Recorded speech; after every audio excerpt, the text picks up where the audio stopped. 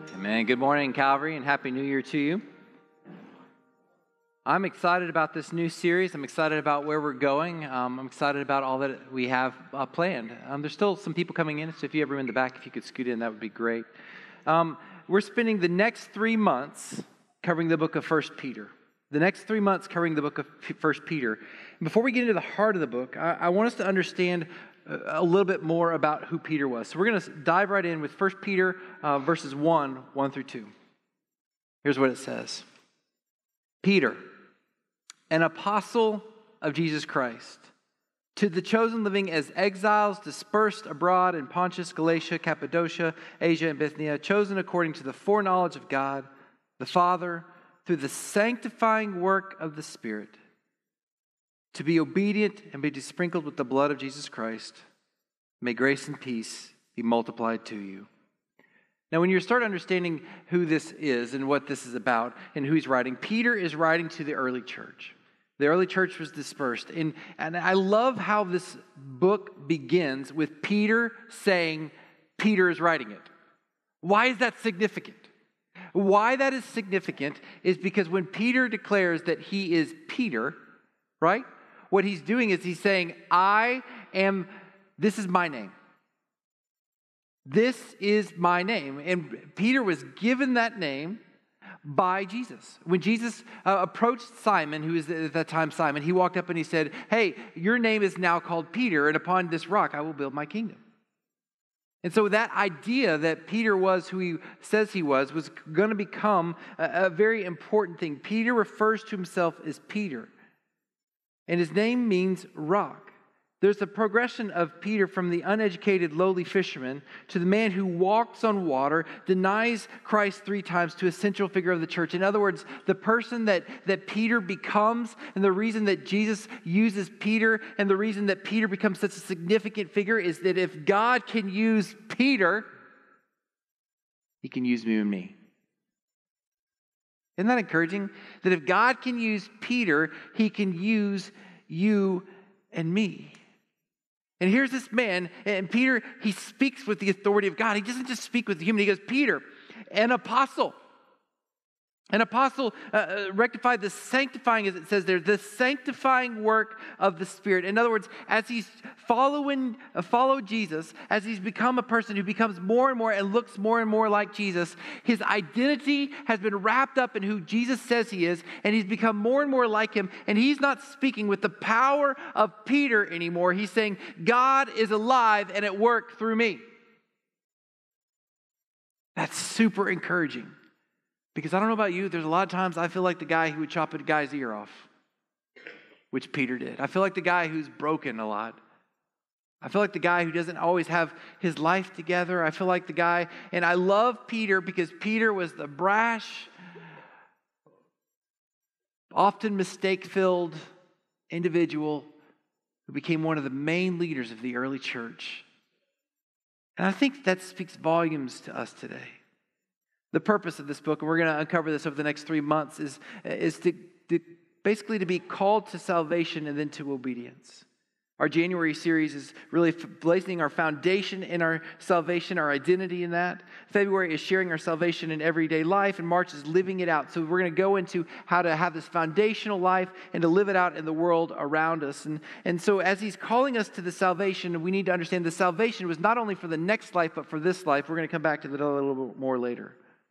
It was written to the Christian people who were dispersed, not just geographic, but people who were not at home. And this is symbolic to us because we're not at home. Our home is the next life. But finally, I want you to see about this introduction. To receive our salvation is to receive grace and peace. Grace and peace. Now, grace is the free gift of an undeserved relationship with God.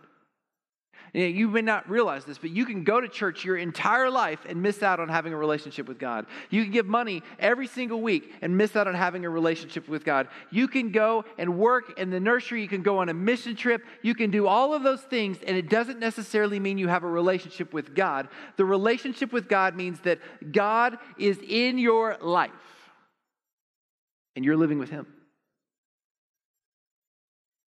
Do you have a relationship with God today? Or is church just something you do? As we go into 2019, I want us to lean into that identity. And finally, I want you to see the idea that the way you know you have a relationship with God is you end up having peace.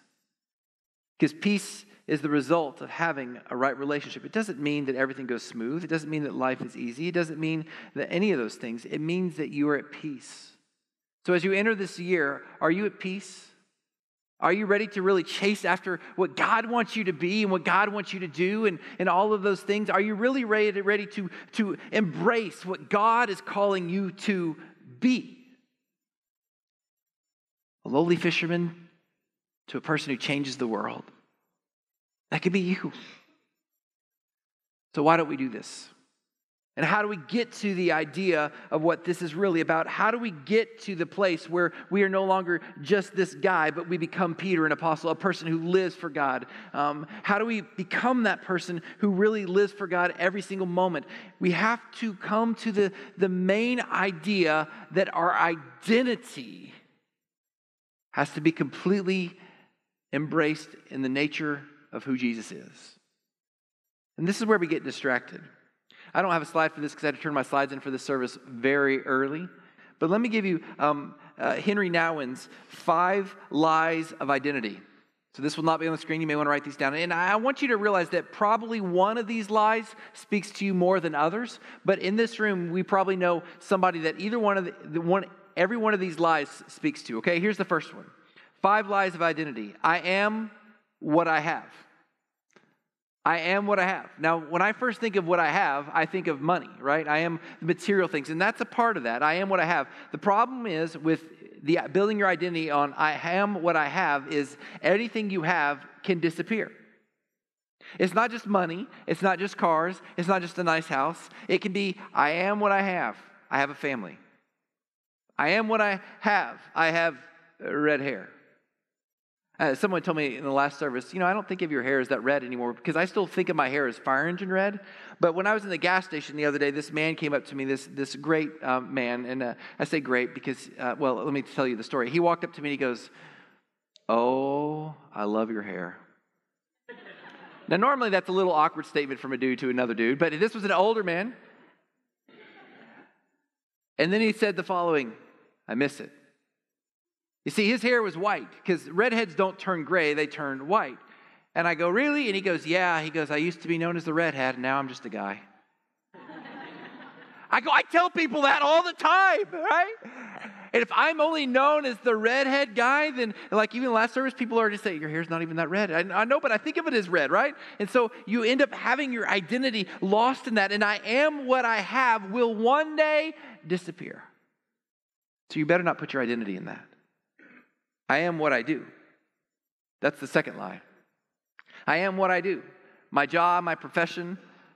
What about being a mom or a dad?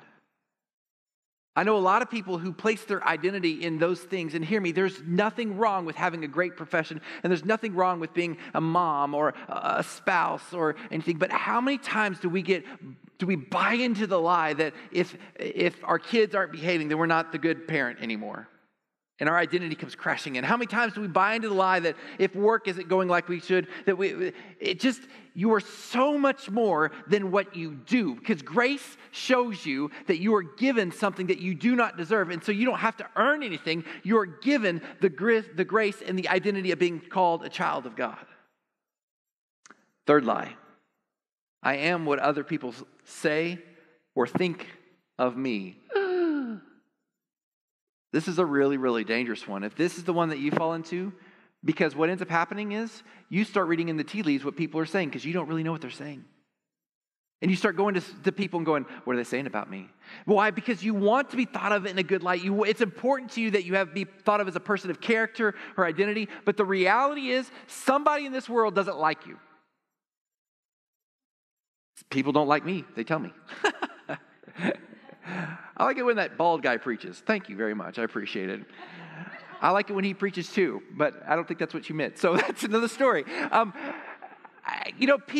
Sometimes people are going to say things to you, and you can't have your identity based on what people think or say about you. You do realize I'm going to disappoint you eventually, right? If you're in my life close enough, I'm going to disappoint you. And everybody around you is going to disappoint you. And to try to live up to that perfectionism, to try to live up to that standard where everybody always thinks of you as in a positive light is maddening. And it's a lie that you can't live up to. 4, I am nothing more than my worst moment. This is me. This is the one I struggle with, which is why I always try to be so good. Good. Because I don't want to have my worst moment. Right? But let's take it to a whole nother level. I'm nothing more than my worst moment. I'm nothing more than my incarceration. I'm nothing more than my divorce. I'm nothing more than my affair. I am nothing more than that. You don't have to buy that lie because Jesus came to free you. Jesus came to say, you don't have to wear the label that the world gives you. You need to embrace who I say you are, and you are a son or a daughter of mine. That's the easy one to talk about. The next one, the 5th one, and the last lie of identity is probably the hardest one. I am nothing less than my best moment. You ever known that guy? What do you mean you're mad at me? Did you not remember in 4th grade I scored that touchdown?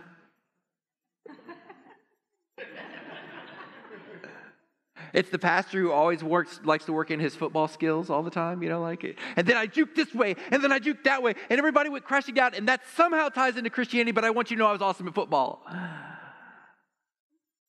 It's narcissism. Your greatest moment still falls short of the glory of God.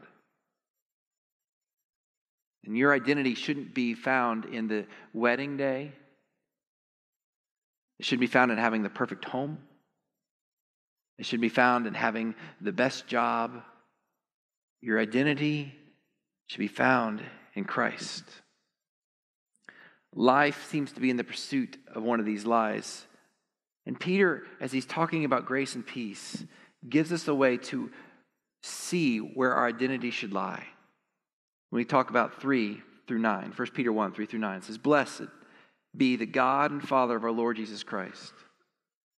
Because of His great mercy, He has given us a new birth. I love that, because that new birth is the new identity. I'm no longer worthy to have that old identity, because that old identity is not the one I want. The labels that the world gave me, the life that I don't want that anymore. I need a new birth, a new identity, a new hope, into a living hope through the resurrection of Jesus Christ from the dead, and into an inheritance that is imperishable, undefiled, and unfading, kept in heaven for you. You are being guarded by God's power through faith for a salvation that is ready to be revealed in the last time. And you rejoice in this, even though now for a short time, if necessary, you suffer grief in various trials, so that the proven character of your faith, more valuable than gold, which though perishable is refined by fire, may result in the praise, the glory, and the honor at the revelation or the revealing of Jesus Christ in those times. Though you have not seen Him, anybody seen Him? Though you have not seen Him, you love Him. Though you are not seeing Him now, you believe in Him. And you rejoice with the inexpressible and glorious joy because you are receiving the goal of your faith, the salvation of your souls. So if someone asked you, walking into the year 2019, what is your goal for the year? I doubt many of you said, the goal of my year is to receive the salvation of my soul. But that's what Peter calls us to. The goal of our faith in the salvation of our souls is not just, as it talks about in Philippians, the salvation that comes at the end of life. It's not a get out of jail free card that one day when I'm no longer breathing, I get to go, woohoo, I get to receive the salvation of our goal, or my faith. The salvation, we are being saved from the life that we are in now into the new life that is expressed in our life now and transitions into the life that is to come. The goal of our life is to chase after this understanding, this deep-rooted identity that I am being saved from myself into the glory which God has called me to be. That gets me kind of excited. I don't know if y'all are kind of excited. The idea here is that we can have grace and peace in 2019, 2020, and 2021 and beyond because God is going to do something in your new birth and giving you a new identity and a new hope into where you can live with whatever comes our way. The paradigm, the new paradigm that he's calling us to live in is a living hope, leading to the fruition of the salvation of our souls. So here's the question. What is our living hope? A living hope is not a Star Wars movie. That's a New Hope. A living hope is not an easy life. In verse 6 it says, we will suffer. Congratulations. The older I get, the more I realize what the definition of a midlife crisis. I said this a billion times to my college students. They're tired of hearing me say it. The definition of a midlife crisis is realizing you don't ever have life figured out. And because if you don't have your identity completely wrapped around God and you don't have life figured out, when you turn 40, you sit there and think, I should not be suffering like this. I should have more value. I should feel more worth. And so then you run and buy the sports car or you run and do whatever. You run away from what it really is. You're running from the person you're supposed to be, which is lost in the presence of God. Marriages break up over that. People lose careers over that because they think my life should feel different. Life is hard, but yet a living hope will lead you to peace, even though life is not easy and is not always safe and is not always predictable. Life is hard. Bad things do happen. And if you think that you have your identity wrapped up and you think you know who you are, I would encourage you to this year, open up your mind and realize who God says you are. Because when you find who God says you are, that's when the peace really comes in. So how do we do that? Look back there, it says, because of his great mercy, in verse 3, he has given us new birth into a living hope through the resurrection of Jesus Christ from dead and into an inheritance. The new birth, and it talks about throughout the New Testament, it doesn't use the word there, but the new birth is the idea that we are now adopted into our Father's kingdom. You know the great thing about adoption? It means you're chosen. And God looks down and he says, I love you. You didn't just happen. No whoopsies. You're here by design. You're here for a purpose. And I chose you, and I want you to be known and to be addressed as my son or my daughter. You are the apple of my eye, and I desperately want you to feel peace in my presence. And when we understand that we are adopted and we become a newborn child, what happens is instead of trying to figure out life on ourselves, we get to lean into our Father. And when our Father lives his life, it says he leaves us an inheritance. So what's the inheritance about? You know what the problem with an inheritance is? We don't understand it. We really don't. We don't understand an inheritance because we don't understand that an inheritance is something that is gifted from our Father, not for our benefit, but for our benefit. Let me explain. We think of an inheritance in the modern day world like someone's going to die and leave me money. The character of a family can be found around reading of a will. So we're like, oh, I don't know. Because everybody goes, I deserve, right? You deserve nothing in an inheritance. You know why? You didn't earn it. An inheritance is a gift. An inheritance, just because you were born into a family, you think you deserve something? No. An inheritance is a gift. And not only is an inheritance a gift, the purpose of the gift, wait for this. This is deep. This is the part I want you to get. The purpose of the inheritance in the Old Testament was to stabilize your life to continue to do the work that the Father had started doing. So when the father passed away, he left his sons the farms, right? And when he left the sons the farms, the purpose was so you can have the best life possible. I'm going to give you what I already had, and you can build on the work that I had already done so you can have a stable life and continue doing my work. Now, when God says, I give you an inheritance, what he's saying is, I'm giving you the best life possible so that you can continue doing the work of me. In other words, the inheritance you receive isn't about, oh, look, I got $1 million.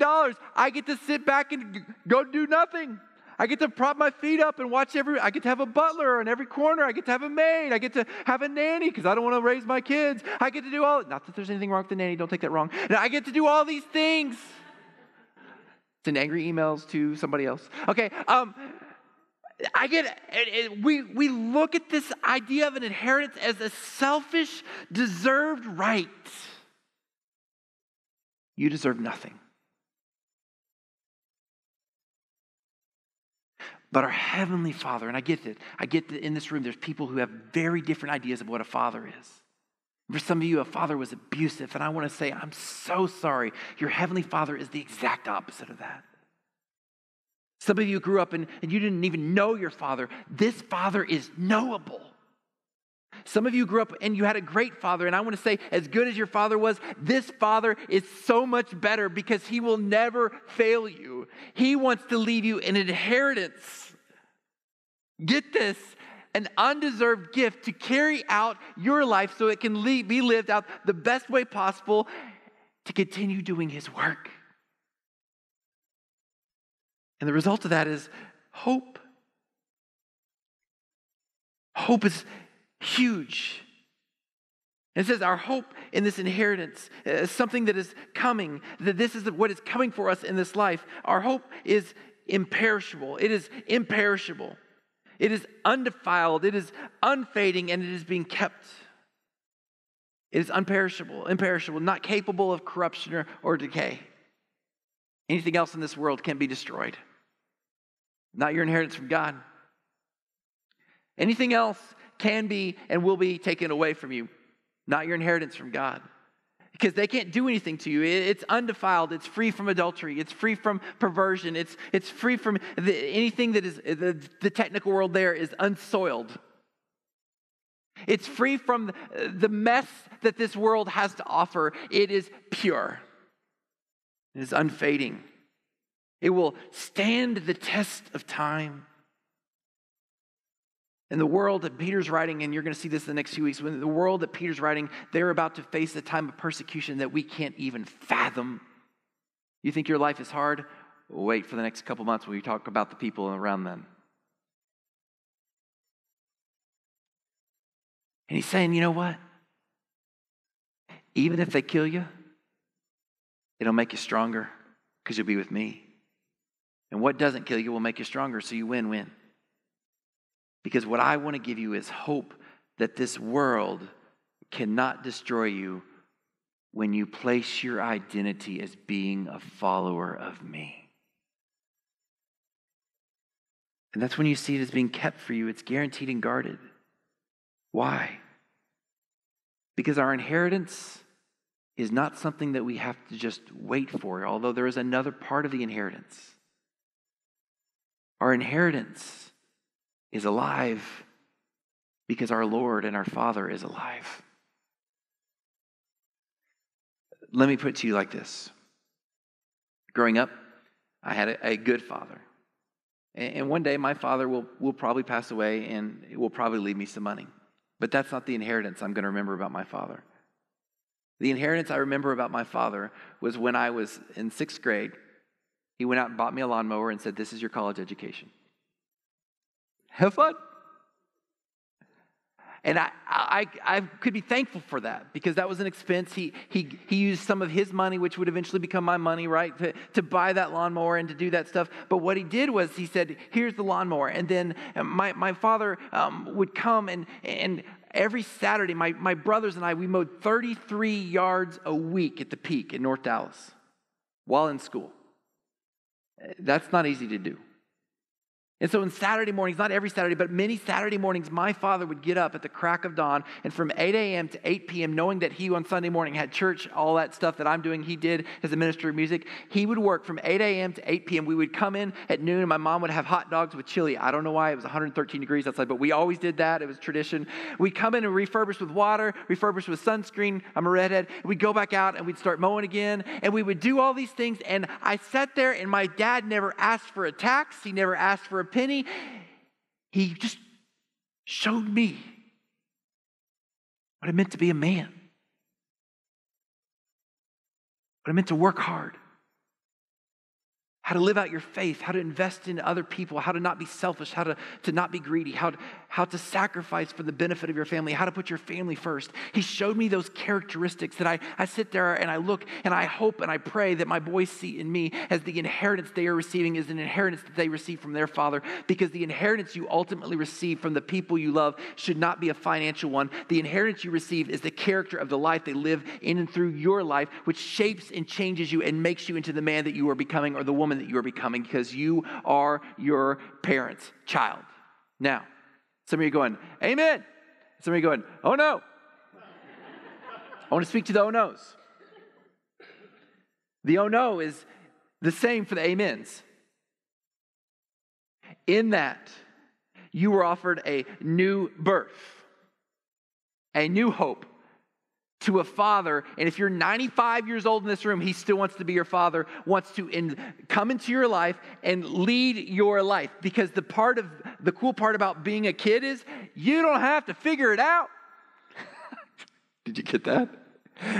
So when I'm like 40 something years old, okay, I'm 43. When I'm 43 years old and I'm sitting there going, I don't have this life figured out. I should have this life figured out. Why this is hard? Why is this hard? And I remind myself, I don't. Life doesn't have to all fall on my shoulders. Leading this church isn't about Daniel Barry's opinion. It's about doing the will of the Father.